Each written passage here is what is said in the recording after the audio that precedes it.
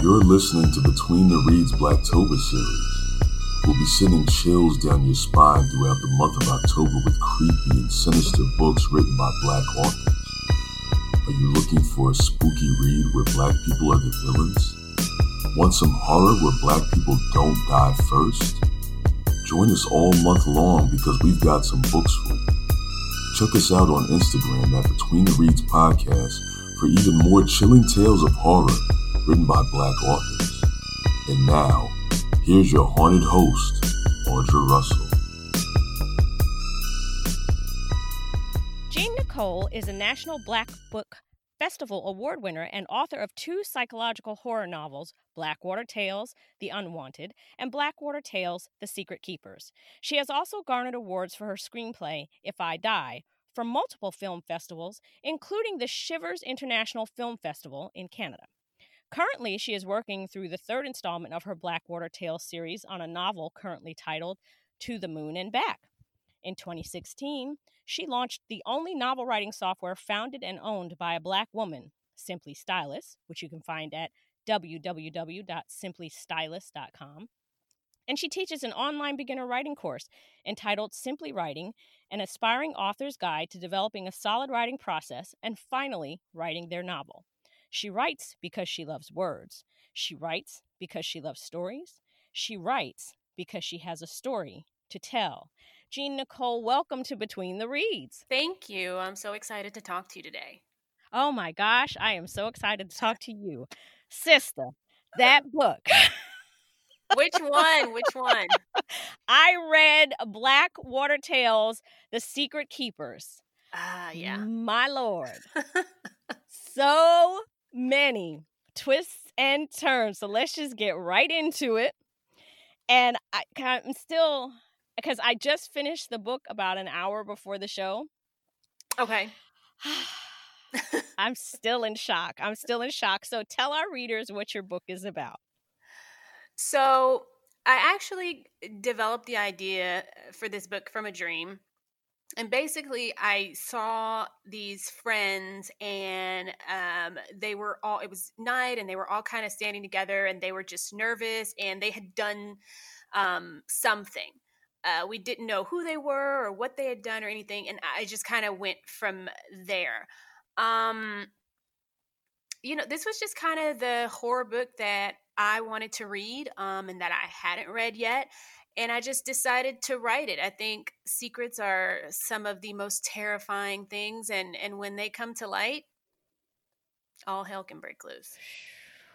Because let me tell you, I have not read a book in a while that literally had me, gasping. And in some cases, just like not even really breathing, just kind of holding my breath, reading the pages, trying to figure out. And I have to hand it to you because I just knew that I knew who it was. Right? And oh my gosh. So it's basically these 4 girls. It's Lola, Regina, Nikki, and Natalie. And they were tight all through high school. Yep. And then one day Lola disappears.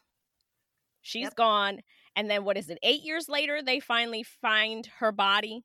Correct. And so Regina, who had left town and, became a nurse and never went back, comes home for this funeral that they're going to have. Mm-hmm.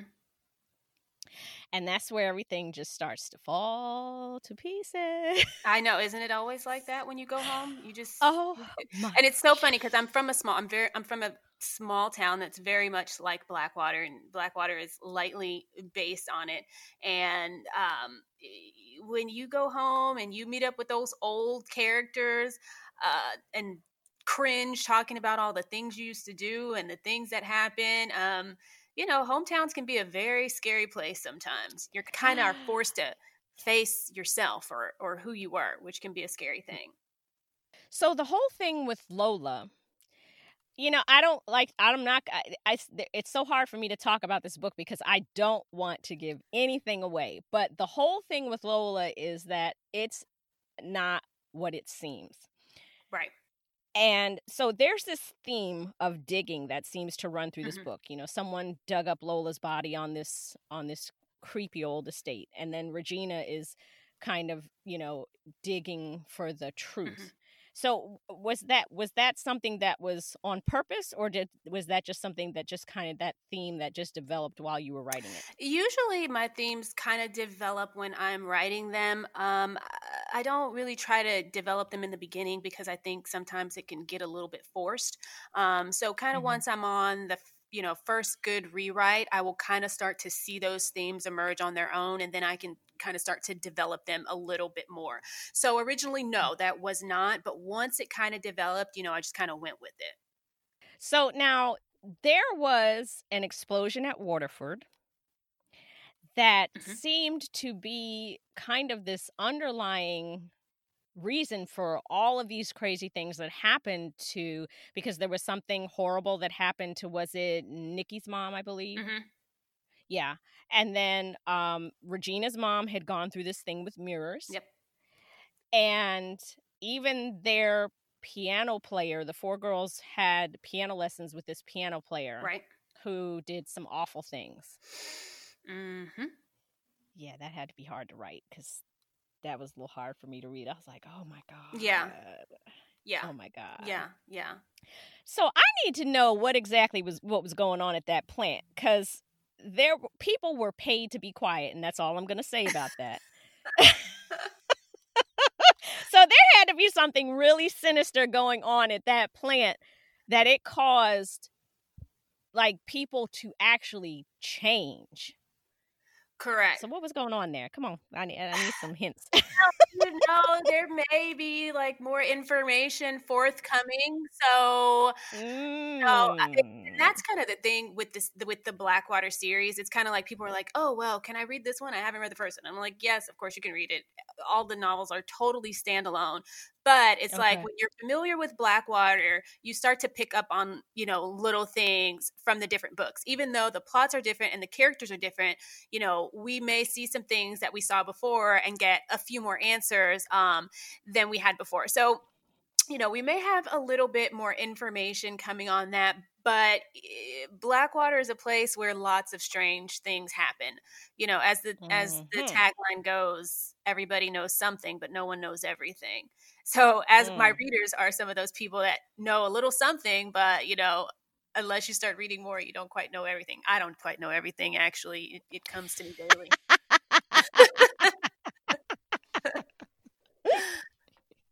So this one that I read, even though they're standalone, that's the second one in the series. No, that's the first one. The second That's one the is The first one. Unwanted. And then we have To the Moon and Back, which is coming winter, spring 2021. Okay. So, all right. So I can go and get the second one and see what's going on Mm-hmm, with this. mm-hmm, mm-hmm. All right, because so you do expand on what happened at Waterford in the third one that's coming out? Not exactly. I don't necessarily expand on that in particular, but you may get more details to kind of help you put the mysteries together. And I never know, because I kind of go back and I reread things and start adding new facts. I'm actually working on Blackwater Tales To the Moon and Back is an editing phase, and I'm actually working on the next one. And I don't have a title for it yet. Right now it's currently titled Lies in the Water. Mm. So, once I go back and I kind of reread the details, I never kind of know what I might put in there. Uh-huh. Well, I'm gonna need you to put something in there because I need to know what happens at Waterford. I'm saying, I was like, what in the hell is going on at that plant? People left, people came back, some people then left for good. They paid people to be quiet, and then I'm like, and then they am I right that they built the candy shop on top of this place? Yes, very nearby. Yep. So, I mean, what, they selling candy that's making people go crazy? I mean I kind of took that. I kind of took that idea a little bit from, even though it's not exactly the same thing happening, but King is one of my favorites, and I want to say, I don't know if how familiar you are with Children of the Corn, but I want to say in the original film, it doesn't really explain what's happening, and then later, there's either a later film or a short story. I honestly can't remember what it is, but we find out that there's like mold on the corn. Or it has all this mold, and that is somehow what caused the kids to kind of do what they do. So, I thought that was an interesting concept, and while that's not exactly what's happening, we're kind of along those lines. Yeah, so I need some expansion, sis. I need some clarification, because that might be a good short, actually, because I write a lot of flash fiction. So actually, you know what? I might have to circle back to that. Yeah, because that could be like, on Goodreads, you'll see like there's the book 1, book 2, and there's like book 0.5. Yeah, like a little bonus. Yeah, I need that. Even if you just write it for me. Okay. I need it. You're giving me the inspirations here.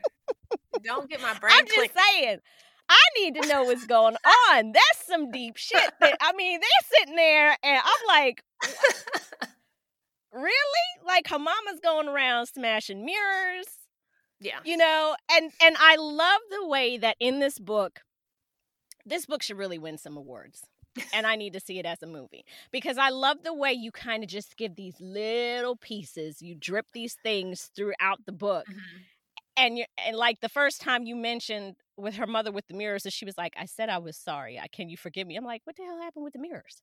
Right. And then, like, you don't say anything else about it for like chapters and chapters. I'm like, wait a minute. I need to know what happened with the mirrors. Right? You gotta have a little mystery in there. I like to keep y'all a little bit hanging. Just a little bit. Oh, a little bit, sis. For real. And then with her mom, and what happened with her mom, like, sister girl was just going out in the car with them to go to church, and then she goes in, and then I'm just like, huh? And then the way that all comes together, like I said, with Waterford, I was like, wow. Yeah. That was really, I know you said this came from a dream, but where did that Waterford piece come from? It's so odd, because it's really hard to say kind of how I develop these ideas, because usually they start out as one thing, and honestly, they just end up as something totally different. And I'm actually working from home now, but I used to commute, and I live in Texas, so that's kind of a thing. And it's like work an hour home, and I will literally be thinking about plot, characters, for hours on my commute there and my commute back, and I'm just kind of developing. In my new book, it's when I think about how it started, what it was about, it's just so totally different now. So I started with that little bit of the dream, and then it just kept building and building, and you know how it is. It's kind of like, okay, you try something and it's like, that's not working, so then you got to change it, and then you got to bring in this element, and then you got to change it, and then you got to bring in that element. You know what I'm saying? And so it just gets, it gets bigger and bigger until you're like, okay, I might have a novel here. Yeah, and that's what usually happens.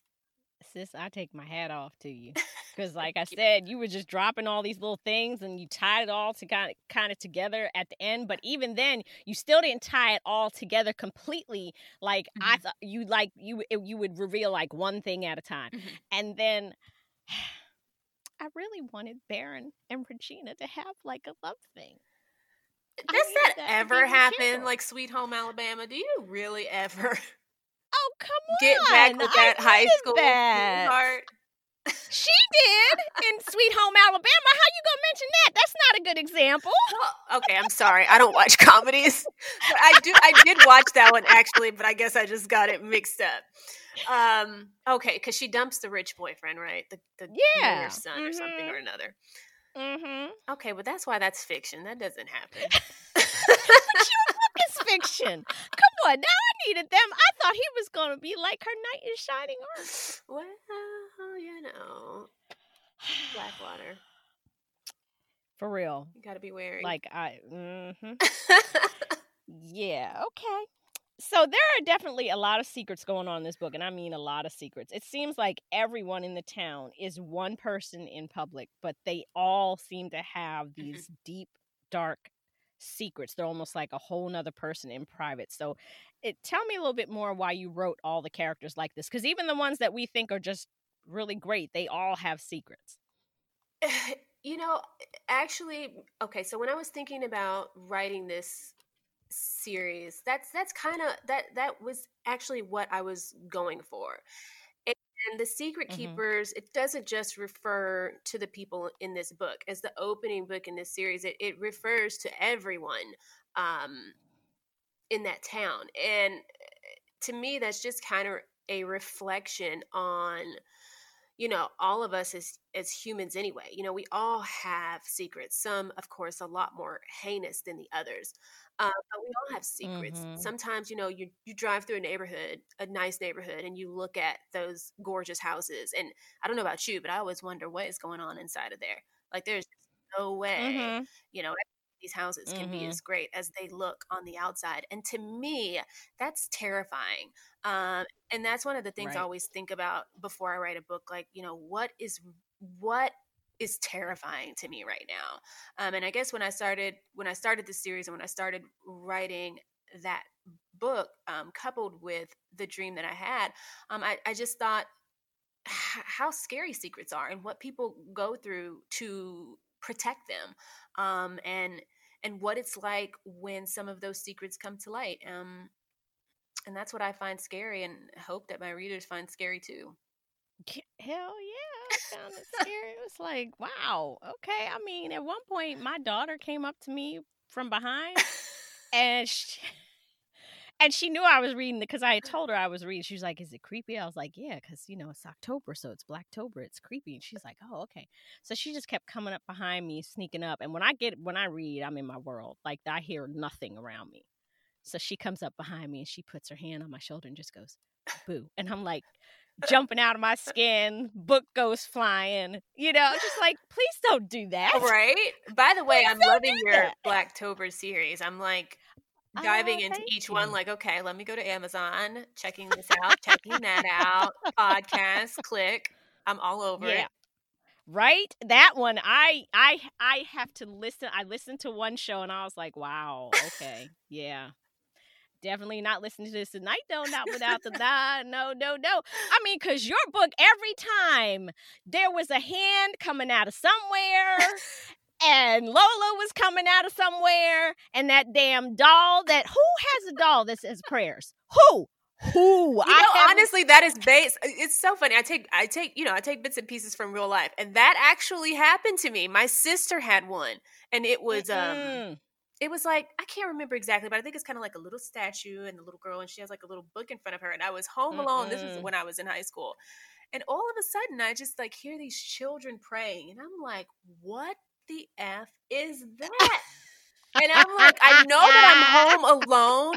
And it's like, it's so funny because people are always like, oh, you can't write Black people in horror stories because we're not going to go looking. But I mean, what other choice do you have when you're home alone and you hear somebody talking? So I'm like creeping through, and I go in my sister's room, and it's this freaky little doll saying prayers. And I'm like, okay, we need to get rid of that thing. Yeah, that thing would have been in the fireplace or in the garbage. That thing would have been gone. Yeah. Nope. My daughter had a dog that had these batteries in it, and you would turn it on and it would like crawl forward and go, yip, yip, yip, yip. One day she was like, she brought it downstairs. She was like, I don't like this dog anymore. I said, why? She was like, I just don't like it. I don't think she wanted to tell me. So I was like, okay. I took the batteries out of it, you know, because the batteries were still good. Right. I put that damn thing down on the floor, and it went yip, yip, yip, yip, and started moving towards me with no. I was like, ask me if I didn't take that dog and drive it to the dump. And then it appears on your doorstep the next day. Oh, no, sis. I was looking too. I was waiting. I was like, what? You know, I got up in the morning, was making sure, because I went right to the landfill, and the guy was like, what are you bringing in today? I was like, a toy dog. And he was like, that's it? I was like, yup. And he was like, you could have just put that in the trash. I was like, nah, bro, because this thing, I took the batteries out, and the thing moved and started barking. And he just cracked up laughing. I was like, I'm serious. to the dump it's going. Right. Make sure it stays here. Right. I was like, he was like, well, I might take out. She's like, you take it all you want to, this damn demonic dog. It's not staying in my house, though. Exactly. I don't blame you. Yeah, but you the roots that look, were fingers first, and then they realize they're just roots. And then when she's digging in the flower bed for her keys, and it's raining, and the fingers came up there, and I was just like, this is just. I mean, my heart was thumping like I could see it vividly. Your descriptions were beautiful because I could see I could feel the rain coming down. Just the sheets and sheets of rain, and just, and that the DeFrank castle, whatever the hell that was, the mansion. And I meant to ask that. Why them parents sent them babies to piano lessons without one of them being there? Black parents should know better than to do something like my parents stayed when I had piano lessons. My mama or my daddy stayed right there with me. That's another scary thing. We want to trust people, and especially when you're in a small town. Like, you just want to be able to trust people. It's so hard to not be able to trust people with your children, because it's like, I think about when I was a kid and, I went to sleepovers, and I just had some of the best times of my life at sleepovers. Would I send my child to a sleepover? No, never. And I feel terrible about that, because, I want her to be able to do those things. And I think, we want to be able to trust, and we want to be able to do that, but we can't. And in this story, they made some mistakes for sure when it comes to trusting people in general. Yeah. I was not that parent. My daughter only had sleepovers with one friend of hers, and that was after I got to know her parents for a year and a half. Yeah. Yep. So, and even then, my daughter I gave her my cell phone because she was too young for a cell phone. And I was like, you call me on the house line. And if anybody tries to touch you, anything, you call me immediately. Yep. And I was a nervous wreck the first time, And that sucks. It does. I mean, yeah, and I mean, my kids were able to have some of the freedoms that I had, because when they got older, they were on their bikes. They were able to go out and ride around the neighborhood. But again, my daughter had my cell phone, and I was like, just check in with me every once in a while. Even that's scary. But they didn't. It is. Let your kid go and ride their bike. Yeah. I mean, I was like, on pins and needles, and I was like, my God, it's so different from when we were kids, because, I grew up in the 70s and 80s. I mean, we just would get on our bikes in the summertime and disappear, and my mom and dad would be back home for dinner, and that was it. That's how you knew where everybody was, wherever all the bikes were. Right. Right, exactly. You could drive through the neighborhoods, and you'd see the bikes and be like, okay, everybody's there, so, but you can't do that nowadays. Nope, you can't. You just never know. And that's another thing I want to yell at you about. Why didn't you let her tell her parents what he did? I know she said that they suffered enough, but no, they needed to know that. That's part of her secrets and part of her suffering. I mean, and keeping secrets is like such an illogical thing to do, right? Like, yes, suffering is so much I don't want to say suffering is so much easier when it's shared, but kind of, the burden is lifted. But we don't know that. Like, we don't feel that way in the moment. And that's why, these secrets are so heavy. And they're heavy on everyone, even when you don't tell people, because they kind of have that burden when it manifests itself in other ways within you. You know what I'm saying? So that was part of the burden that she was carrying. I'm just trying to figure out, because this is me. I overthink everything. I'm trying to figure out after what happened. How did they go home, those little girls, and not exhibit that something was, because if I had gone through that, please believe my parents would have known immediately that something was wrong. Right. Because of the type of, I was such like a scaredy cat child. Like, so it would have been immediately obvious that something happened. But like, it seemed like nothing, at least outwardly, nothing was wrong. Like, they had, great high school experiences and everything up until Lola disappeared. And they had each other. You know, it wasn't like they were alone. They had each other. And that's one of the reasons why they were so ridiculously close.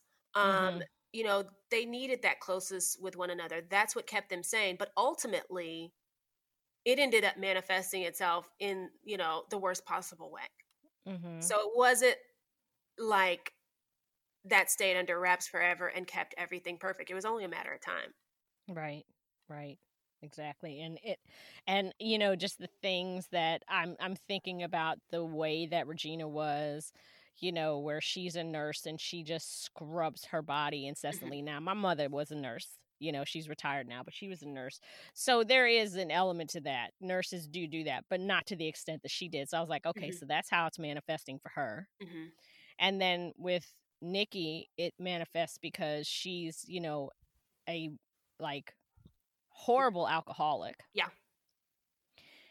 With Natalie, she's just completely dark. Yep.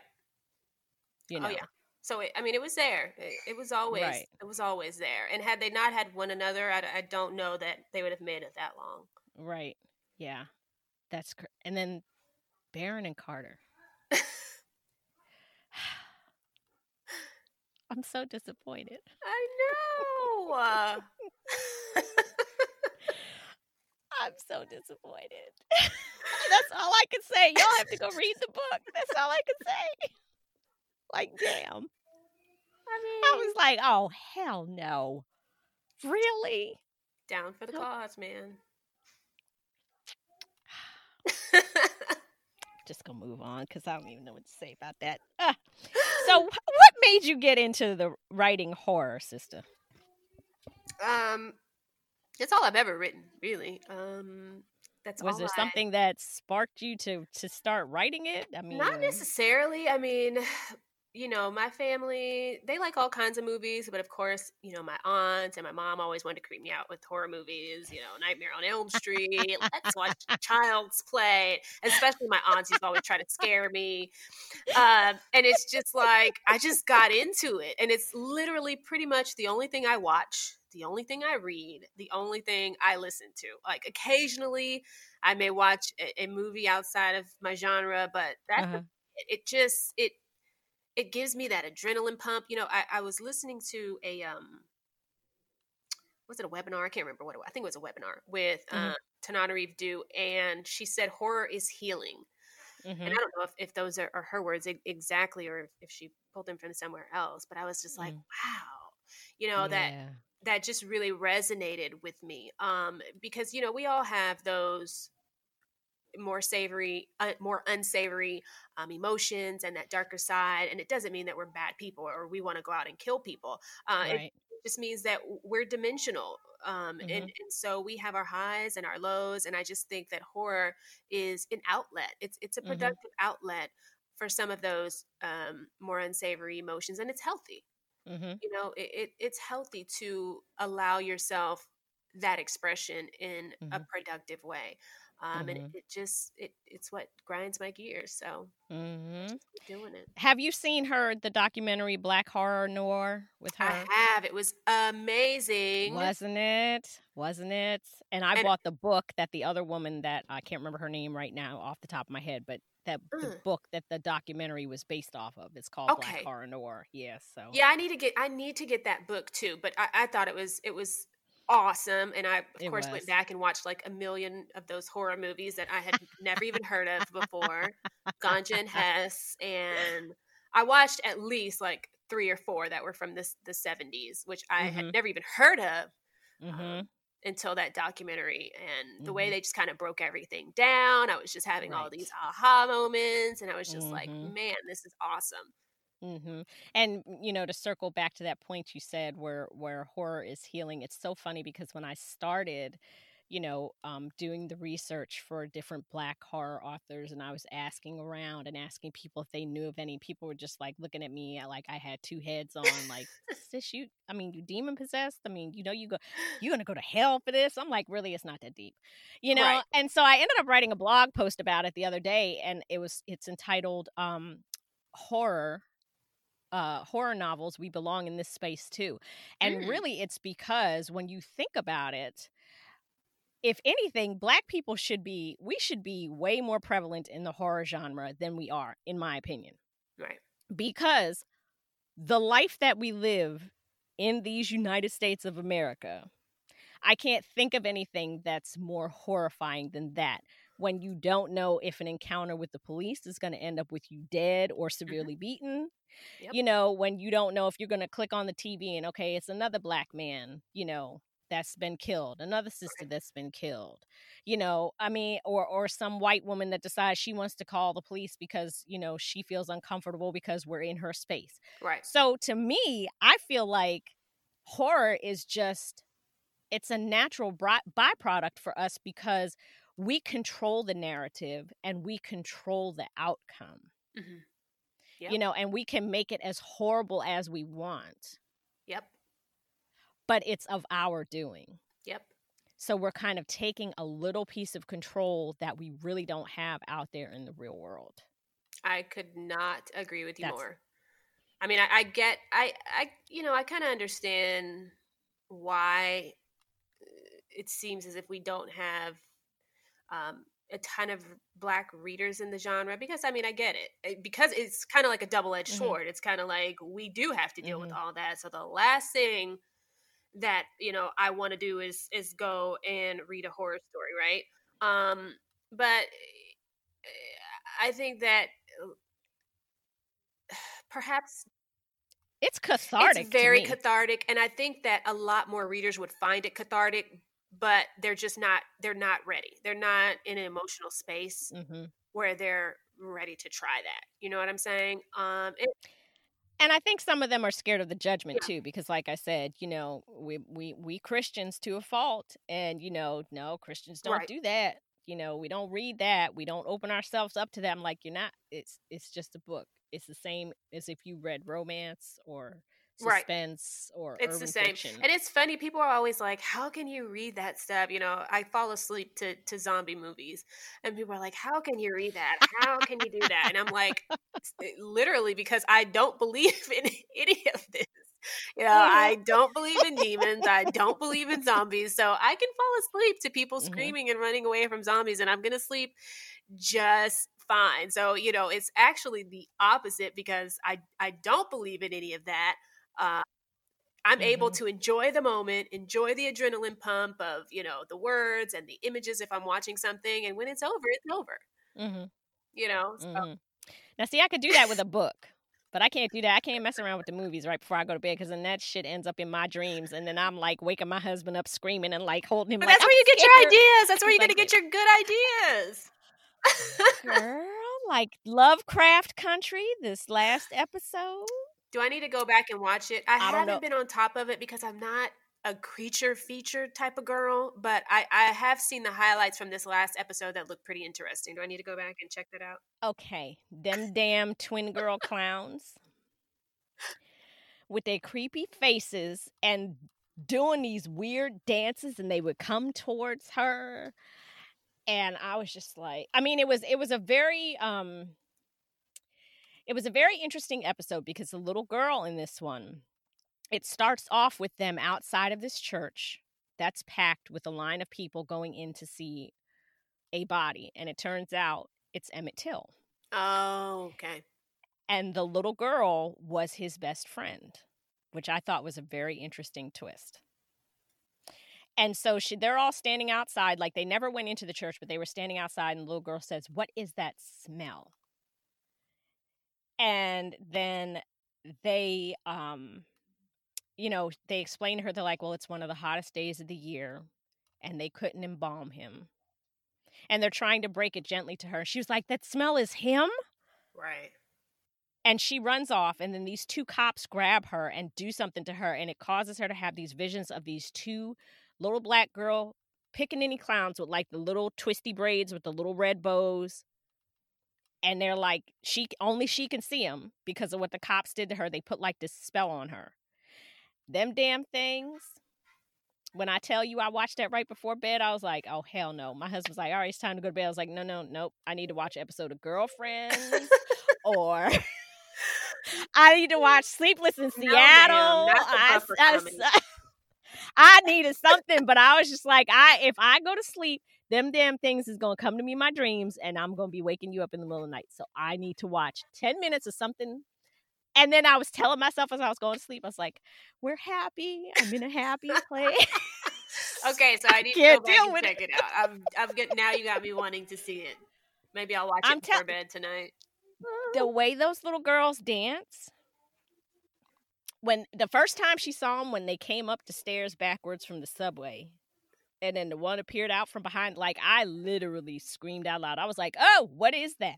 Oh my God. And my husband was like, there's zombie pickaninnies. I was like, shut up. Do not hit me with the zombie.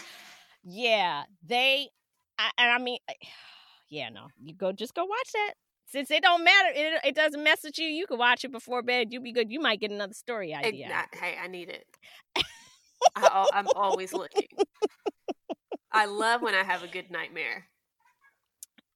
And I wake up trying to remember, and I'm just like, what happened? Who says that? I love when I have a good nightmare. Who says that? It's true. It's true. Sis, really? Yes. So a plethora of deep ideas in that head, man.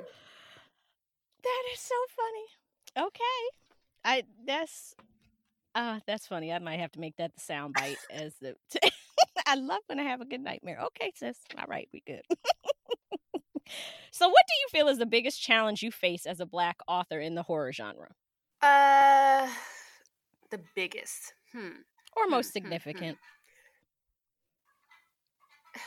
You know, there's a few. One of them, like we've already kind of discussed, is readers. You know, horror is classic, but it is kind of the redheaded stepchild of genres. So, you know, there's a lot of people who just don't read horror. Doesn't affect what I do because that's all I have to write. So I'm going to keep writing horror regardless. With this new novel, I was thinking about going traditionally published. And I've, put together my query package, and I'm still querying right now, even though I am preparing to self-publish it. I was going to say, don't you dare make me wait that long. At the end of the day, this train is pulling out. Okay. One way or the other. Okay. And so, as you probably know, the industry is about 85% white women. And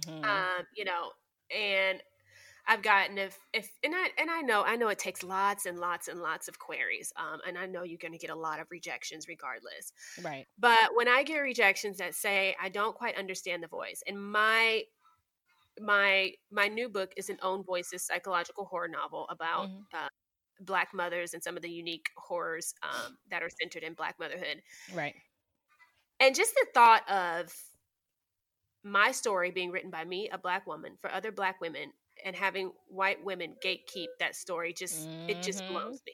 It just really blew me. And I'm just like, I know that traditional publishing is the way. It's the way to fame and fortune and all of that. But I kind of feel like I'm selling my soul a little bit. Yeah. Don't do it, sis. Don't do it. I'm just kind of like, is it worth it? I mean, even if, and so that's kind of one of the big obstacles that I'm facing right now is really trying to decide if I really want to pursue traditional publishing. Yes, it is the way to major distribution and really getting my story out to other women. But if I have to do all these mental gymnastics to make the voice understood, is it worth it? I don't know. Yeah. So that's kind of one of the things I'm looking at and dealing with right now. Yeah. And see, that's so funny that they'll say, because the reason why I ended up deciding to self-publish my book was because when I was on the query aspect, I had an agent who was very interested in the story because I had sent her the query letter. Oh, I want to read this manuscript immediately. I sent it to her. She read it. And she gets back to me in like a week and she says, it's not realistic that a Black family would have the means or the desire to buy a former plantation. Wow. And I said, I was so angry that I deleted the email and then deleted my trash. I immediately regretted it because I should have kept it. But I was just like, the audacity, first of all, to tell me that Black people don't have the means to do something. That's first off. Everybody ain't poor. Right. Okay. And that, that it's not realistic. Okay, but Lord of the Rings, Game of Thrones, Harry Potter, that is? Right. You have no problem suspending your disbelief for that. Right. But you can't understand my voice in this. You don't think that a Black couple having a chance to own a former plantation and have a little piece of that 40 acres and a mule that the government promised us and never gave us, you don't think that's realistic? Right. And so my question is if they say they don't understand the voice, I'm thinking, are you supposed to?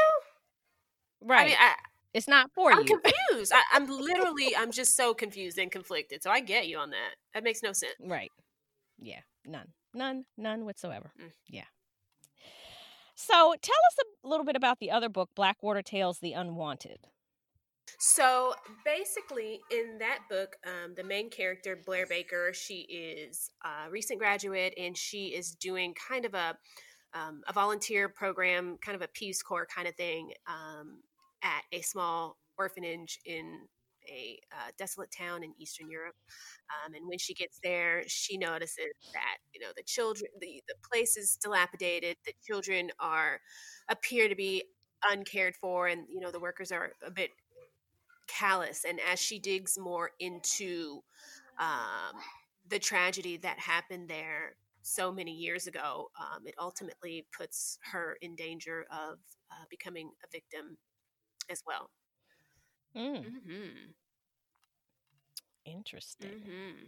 So are there any ties in it to the Blackwater Tales, The Secret Keepers? So she herself is from Blackwater. And I'm going to be honest with you, I'm pretty sure that there is, but I cannot remember specifically. Okay. Because they're always small. They're always very small details so that the novel stands alone.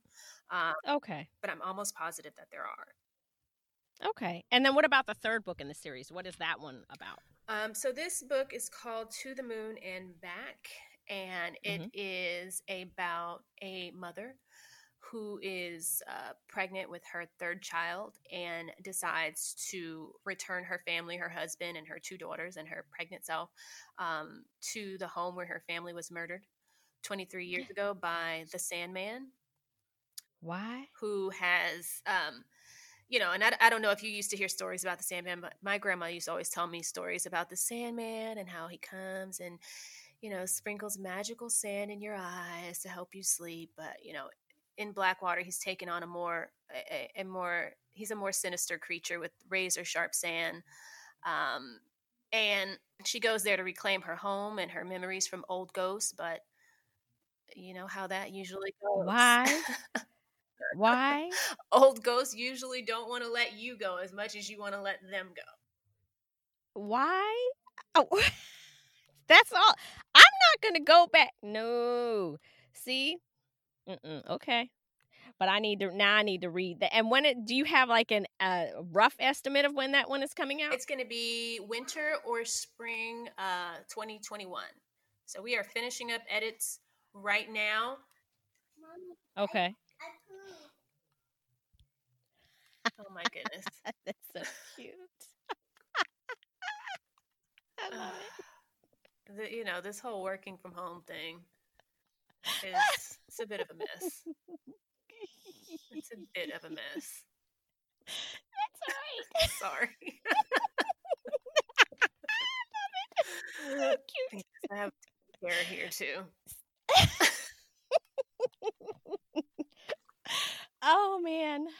So you said it's the edits, and so you said it's winter. So winter 2021, meaning January, February coming up? Correct. Okay, cool. Okay, that's good. So if you could give one piece of writing advice to aspiring Black authors who want to get into the horror genre, what would it be? My goodness. Well, keep writing. is the first thing, you know. It's all about having product. It's all about having a backlist. And you have to write to be able to do that. And it's just stay in tune. Be ready. Be ready for the business side as much as you are for the writing side, because that's kind of one of the things I felt like I was not ready for. Once I typed on my first book, I was like, "What? Huh? What? Ad? Click through rate? What is that?" So, you know, just be ready, be prepared, write as much as you can, but also get that education on the business side, because you're gonna need it if you actually want to sell books.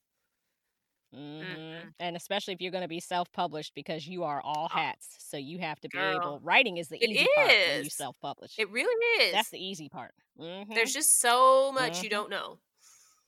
Right. There's like, I'm going to write a book, and people are just going to find it organically on Amazon, and I'm going to have a second stream of income, and Nope. Not going to work like that. It's work for real. It's for real, for real. So where can readers find your books? So you can find my books on Amazon.com most easily. The Secret Keepers is a little bit more widely available. You should be able to find that also in Barnes & Noble online and a few other places. But definitely on Amazon, click those links and you'll be able to get your ebook. Actually, the ebook is going to be free today, the day that we're recording and the day that and the day that this will air. So you'll actually be able to go to Amazon.com and get the new novel, not the one we discussed today. Not the new, my latest novel, Blackwater Tales, The Unwanted. So go and download that. I'm going to go ahead right on my Kindle to get that. Yeah. Although I need to buy, because I have the paperback of the first one, so I like turning the pages physically, so I might have to get the paperback of that one too. Yeah, I'm actually a new kid. I was paperback too, and I read like 1 or 2 books on Kindle during quarantine, and I'm like, oh my God, I'm never going back. I love it. Well, Kindle for me was because I started this podcast in January and I was buying books and buying books and buying books. And my piles were getting bigger and bigger. And our house is only like 1,300 square feet. My husband's like, so. It's the books or me. He was like, maybe an e-reader is in your future. And I was like, yeah, I think I might need to do that. So now I have my Kindle too. And I enjoy it. But, I like the feel of the book. I like to smell the pages. I like, I'm that person that smells my books. Yes, I am. So, yeah. So, and plus I can just like slam the book closed when something happens. And I'm just like, wait a minute. I need to put my bookmark in here and close for a second because I need to process this. Because I had a lot of those with your book. I was like, wait a minute, I need a second. And, especially when Lola would show her ass up, I was like, oh my God, here she comes. Let me just get ready for this real quick. Right? Yes, I love it. Those are my favorite parts. And where can readers find you on social media? So on Instagram, on Twitter, you can find me at GNicole19, JeanNicole. And that's where I am most of the time. So if you want to chitter chat, you can find me there for sure. Or on my website at www.gnicolerivers.com. Okay. So we have come to the end of our show, which I'm sure you're thankful for, so that you can get to the addressing the little one's needs. Yeah. Don't remind me. She could care less about the podcast. She's like, whatever, podcast, schmodcast, I need some help. Yeah, you should. I'm glad we are not recording because I was just like mouthing and pointing and just like. Go, sit down. Giving her those mother stares like, don't you do it. Right. As you can see, it's not working, yes. Well, thank you for sharing your time and talents with us today and for coming on the show. I'm so glad you were here. I truly, truly, truly enjoyed your book so very much. Good. Thank you so much. I'm glad we got to talk today. I really had fun. This was just like a conversation, just like you promised. Yep, absolutely. We should do this more often. Absolutely. Off air. Oh, yeah. I'm with that. I'm definitely with that. Of course. Just let me know when and where.